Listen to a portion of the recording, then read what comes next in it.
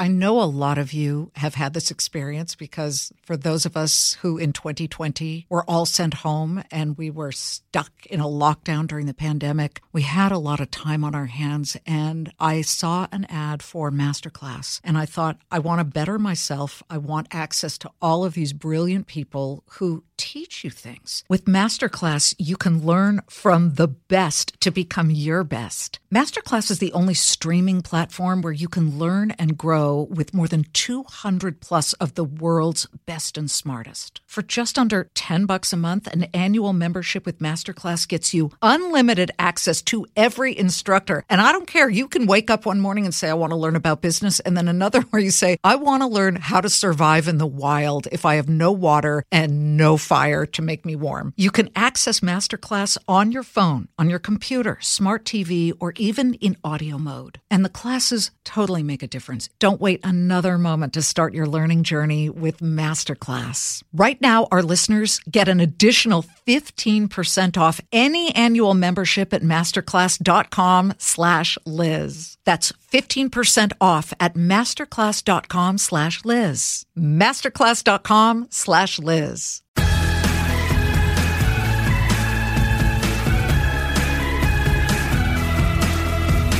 I need you guys to reach back a little bit, okay? Remember the scene in the original Star Wars when Luke Skywalker manages to tap into R2-D2's hard drive? You with me here?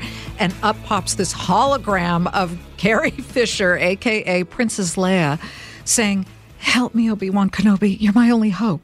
Okay, so that was 1977. I'll admit it, I was alive and first in line at the Avco Theater in Westwood to see it.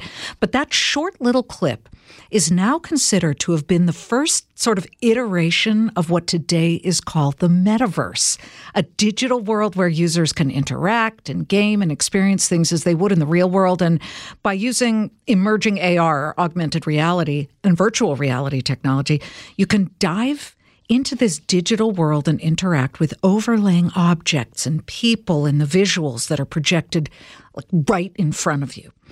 And just as that first early metaverse hologram involved a woman, Princess Leia, it's now another woman who's zooming ahead in the pack in creating this technology that is so realistic that luxury companies are kind of falling over themselves to partner with her so you and I can have a much more immersive experience. I guess, like, if you could think about trying on a pricey diamond necklace to see how it falls on your collarbone without ever leaving your home, kind of live in living color, right? So how did Kiran Sinha go from, I'm going to be a dancer when I grow up, to getting accepted to MIT without a high school diploma, to becoming one of the Silicon Valley world's leading ladies? Her story is so good. I said, you know what, get her on. Kiran is the CEO and founder of augmented reality technology leader Illumix. Kiran, welcome to Everyone Talks to Liz. Thank you so much for having me. I'm really excited to have this conversation. Well, the audience for this conversation, they are motivated. They're fascinated. We have hundreds of thousands of people every month who are downloading this to hear it. And yours is going to be one of the best because I love this. I mean, but am I sort of on the right track about Princess Leia and that hologram being the early example of the metaverse? It is so funny that you bring that up. Yes, you're absolutely on track. And in fact, rebuilding that on a phone in, my God, it must have been something close to 2012 was probably the first AR experience I ever personally built myself, and really kind of kicked off my passion for what is now Illumix. But it was literally building that exact experience and seeing it live. So that moment, I think, captured the imagination of so many people standing in line, watching Star Wars from their homes, anything. And it's really what I think captured my imagination and made me completely obsessed with this idea of this could be real, and I wanted to be the one to build it. Well, holograms are the coolest. They're so fascinating. I'm thinking of the Fox MLB, the Major League Baseball game, just a week ago or so, the Field of Dreams one where they brought back to life Harry Carey, the guy who called the Cubs games. He sang "Take Me Out to the Ball Game" in a hologram. And he's been gone from this world for 25 years, but the applications are kind of endless, the possibilities. But, I'm a bit of a metaverse skeptic. I prefer real life encounters when it comes to social interactions. But, this whole virtual dressing room thing, the business and gaming applications is very intriguing to me, as is your story of how you came to be one of the top technologists in the Valley. Tell us a little bit about your childhood and then to that end, why you didn't get to realize your dream of being a dancer. When I was a child, I think I was very intense and I was very focused, and I had sort of two loves in this world. I loved being creative, and that's, I think, really where the dancing came in. I started dancing from the time I was very young, to be perfectly honest, because I was such a uncoordinated dork that my mom put me into dance classes, and it really took, and it was such a beautiful way, I think, to express yourself. And the second passion I really found was in mathematics. I loved math from a very young age. It felt like something that was clear and true, and something where, simple things could be really complex, but complex things could be made really simple through this way to understand the world around us. And what I found actually in pursuing both pretty actively is that it was not as dissimilar as people make it out to be. I think there's this sense that you're either a creative person or a technical person. And I always felt that these two very naturally meshed together. When I was young, I spent all my time really doing one or the other. And I was planning to be a professional dancer, especially when I was young. It led me to kind of start to attend high school less, eventually leading to me dropping out. And it taught me so many things that today have been such essential skills, I think, in doing a startup. Of you sit there and you practice one routine over and over and over, and you do it every day. You do it. I did it every night. I don't think I ever attended like a high school dance or anything like that, because I was really trying to perfect what I was doing. And I think that mentality, even though I got injured and dancing didn't work out for me, it helped me bounce back. And I think it laid the foundation for me being willing to really pursue something that was creative, which is ultimately what I consider, even though Illumix is a technology company, I think creativity is what fuels the underlying energy of everything we do here. And I think it's that it's the work ethic, and it's the going out and forcing your own opportunities, even when those things might not exist, that I think have been the most challenging, but also the most rewarding moments in building. Exactly. Forcing it. And what a lot of people don't understand is there are a lot of strains and injuries, forget dance, in trying to build a business. And it's not supposed to always feel good. It's very hard. What I find pretty interesting here, though, is that you turned a stumbling block, which was an injury derailing your dream of being a dancer, into a stepping stone. And you weren't even out of high school yet. Did I hear you say dropout? Can we talk a little bit about that? Yes. I went to the first 2 years of high school, so through sophomore year, but sometime in junior year, it became clear to me that I didn't feel that it was the best use of how I was spending my time. I was very involved in my passion and pursuit of being a dancer.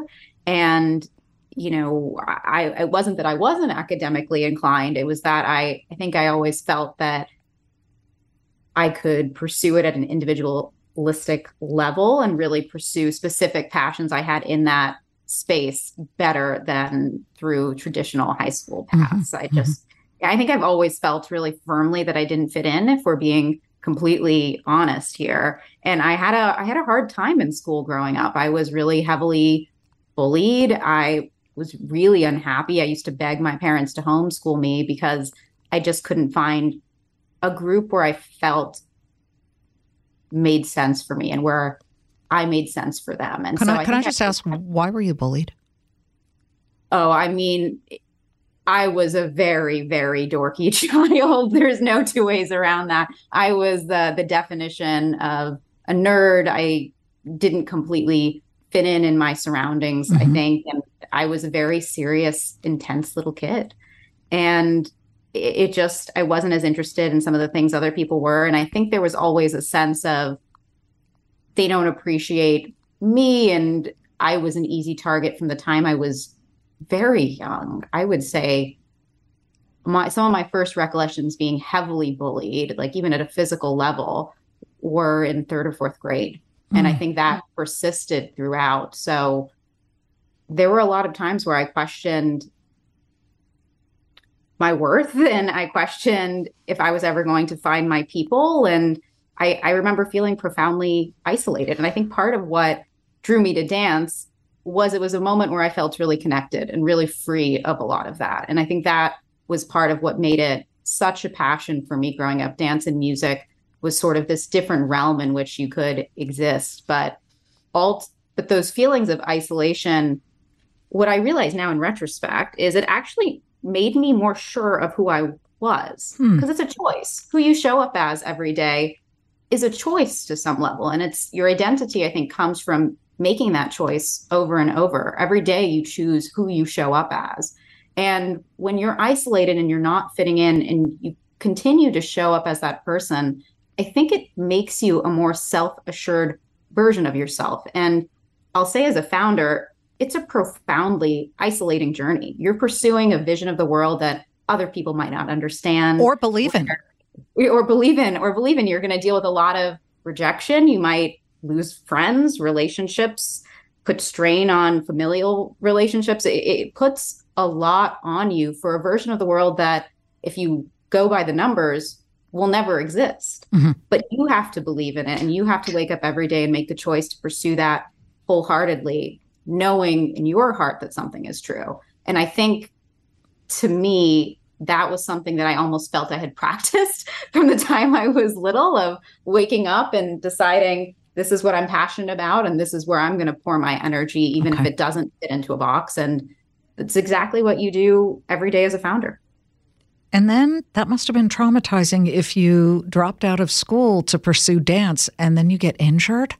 That must have been quite a blow. We're not done yet. We'll be back in a moment. I know a lot of you have had this experience, because for those of us who in 2020 were all sent home and we were stuck in a lockdown during the pandemic, we had a lot of time on our hands. And I saw an ad for Masterclass and I thought, I want to better myself. I want access to all of these brilliant people who teach you things. With Masterclass, you can learn from the best to become your best. Masterclass is the only streaming platform where you can learn and grow with more than 200 plus of the world's best and smartest. For just under $10 a month, an annual membership with Masterclass gets you unlimited access to every instructor. And I don't care. You can wake up one morning and say, I want to learn about business. And then another where you say, I want to learn how to survive in the wild if I have no water and no fire to make me warm. You can access Masterclass on your phone, on your computer, smart TV, or even in audio mode. And the classes totally make a difference. Don't wait another moment to start your learning journey with Masterclass. Right now, our listeners get an additional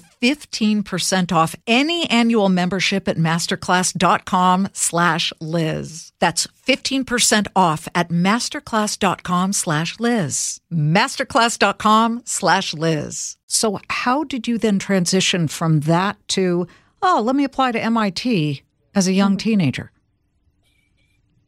It was traumatizing. I won't lie. I cried a lot that summer sitting on the sofa when I couldn't really move my ankles, knowing that dream I had and something I'd poured so much time of my life into was never going to come back. And I think that's something that you don't reconcile all at once. It's come in waves throughout my life of realizing that something that I loved so deeply is not a part of my life anymore. But I knew it was coming at some level in my head when I was pursuing, a soloist career very seriously, and I was training for several hours a day. This is ballet?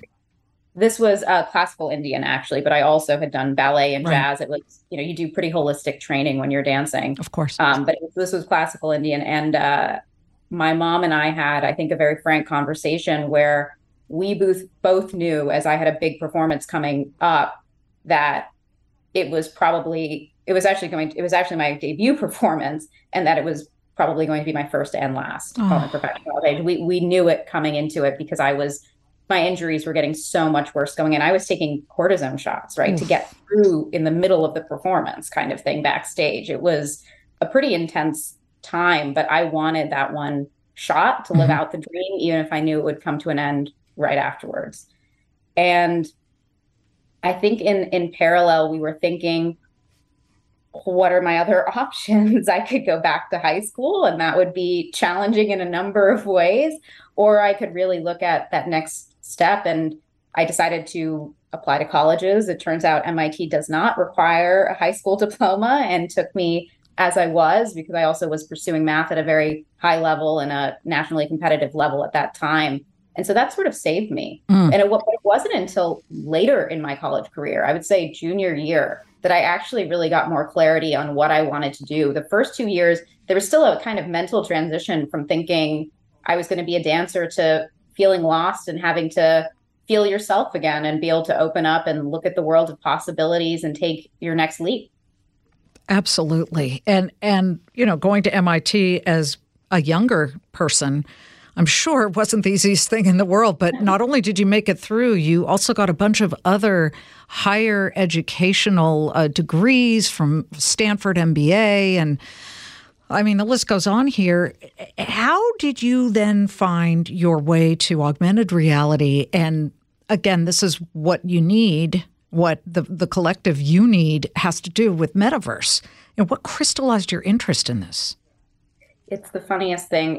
The first thing we talked about was this sort of Disney Star Wars scene with Princess Leia. Oh, yeah. But actually, the first AR project that I worked on, I use AR in kind of quotes, was from Iron Man. So there's a lot of this kind of influence in my life of, as I was in my senior year, I met another student and we kind of were toying around the idea of this Iron Man has this incredible desk where it's kind of, again, holographic, and you use your hands to swap between different desktops and I remember see it. 3D models. Yeah. And it was incredible. And I thought, when I was at MIT, I studied math, but also electrical engineering and computer science.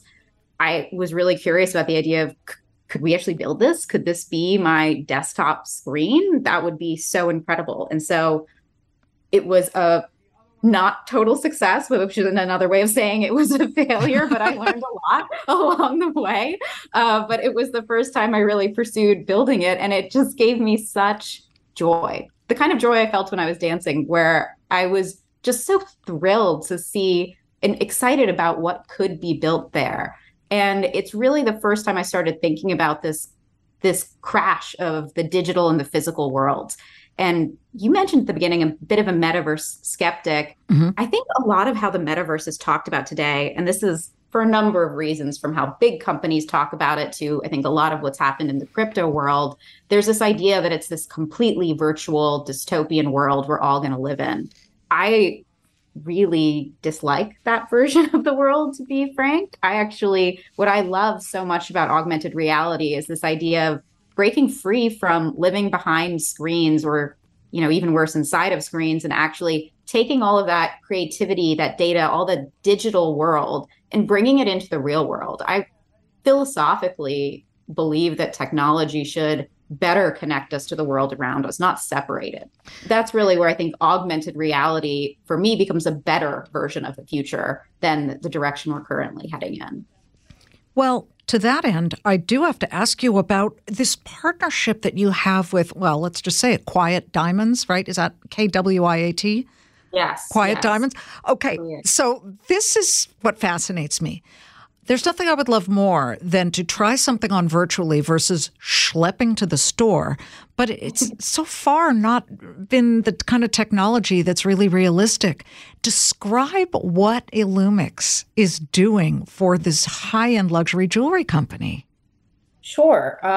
We've created the technology where digital objects and digital goods can be brought into the real world, so that experiences that you have with this sort of digital content, for example, a diamond bracelet or a diamond ring, is actually realistic to what it might be if you were wearing that in real life. Or, your interaction with a character like Princess Leia or anyone else might be realistic to what it would be like if that character were actually there with you. I want to interact with Richard Gere in a hologram. Can you do that for me? All right. I mean, the whole runway appears to be really long when you look at the possibilities of all of this. And you keep mentioning, I mean, look, Disney did not own Star Wars before George Lucas and Lucasfilm sold to Disney. But I see a parallel here with George Lucas because George Lucas, and you're dancing, because George Lucas dreamt of being a race car driver. And then he had an accident and he couldn't be a race car driver. So this goes back to the whole turning a stumbling block into a stepping stone. But to that end, the Disney connection, you actually now have a partnership with Disney. What are you going to be doing with them in Illumina?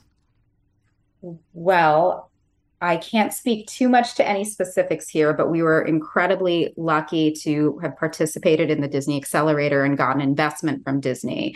And we're very much excited to share more in the future about some of the opportunities there. But as you mentioned, it really has been a dream come true of when we formed this company. As I mentioned, a lot of inspiration came from those types of companies, Lucasfilms, Disney, Pixar, companies that really were at the forefront of both technology and media. And I think that's how we saw Illumix would be at the forefront of technology and media, and companies that had a very long roadmap. And I think that that's something that we try to keep in mind as well. There's a lot of narrative, I think, in Silicon Valley, and it's certainly, highlighted when a company can make it and grow very quickly. Speed to scale is something that's worshipped inside of the tech ecosystem.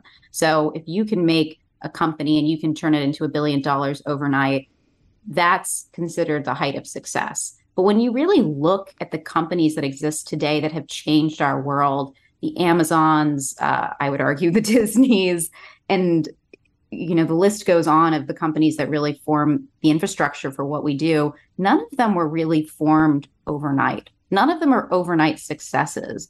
And I think part of what has been challenging in the founder journey is knowing that you're in it to build for the long term. This isn't something that you're going to see overnight progress in, or even necessarily massive progress in a year or two. I've been working on this concept, even unofficially perhaps, for 7 years. Mm-hmm. I actually dug up an email recently to my mom that described 7 years ago, hey, here's what I'm really going to pursue. And it's almost identical to what we are pursuing today. And I fully expect in another 7 years, 14 years, 21 years, whatever, I will still be pursuing this. And I think for me, it's about understanding that not everything is on a 1 year, 3 year, 5 year horizon. I think it's very easy to get frustrated and say, I'm not where I wanted to be in 1 year. I really try and think about things on 3-year timeframes as my minimum timeline, because I think you always overestimate what you can accomplish in a year, and you always underestimate what you can accomplish in 3. And so I think part of really committing yourself to something is understanding and committing for that longer period of time, because so much, I think it's actually a Disney quote since we're talking about it, right? It's the more often than not, the difference between winning and losing is not quitting. I think that's the heart of all of this. I think that's really the heart of being in a tech startup, or, coming to the forefront in any field that you're in, is you just don't give up. No matter how many times you feel like you're hitting rock bottom or something has not worked out, you don't give up. It's always those struggles that turn into opportunities. 100,000%. And let me give the shorter answer. I mean, Rome wasn't built in a day. And you just have to understand that the great Tracy Austin, the tennis player, once said that each day that she practiced as a child was like a drop of water on a rock. So after a week, after a year, after 2 years, you're not going to see any indentation on that rock.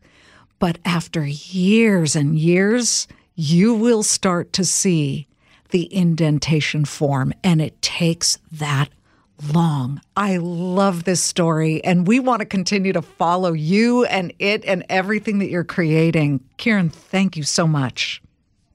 Thank you so much for having me. Oh, it's a pleasure. It's a pleasure. And Kieran's story, I'm really glad that we were able to profile her because she really crystallized this by saying that once she realized her dream came crashing down of being a professional dancer, okay, next. Okay, it's not that easy. I know. But you guys, come on. Don't let yourself be derailed. You are in control of every single step of your life. Okay? So on that note, except for me actually ordering you to watch me Monday through Friday, 3 p.m. Eastern on Fox Business, it's the Claman Countdown. I am, as always, so grateful to you guys for tuning in. You mean the world to me. I'll see you next time. Kudlow on Fox Business is now on the go for podcast fans. Get key interviews with the biggest business newsmakers of the day. The Kudlow podcast will be available on the go after the show every weekday at foxbusinesspodcasts.com or wherever you download your favorite podcasts.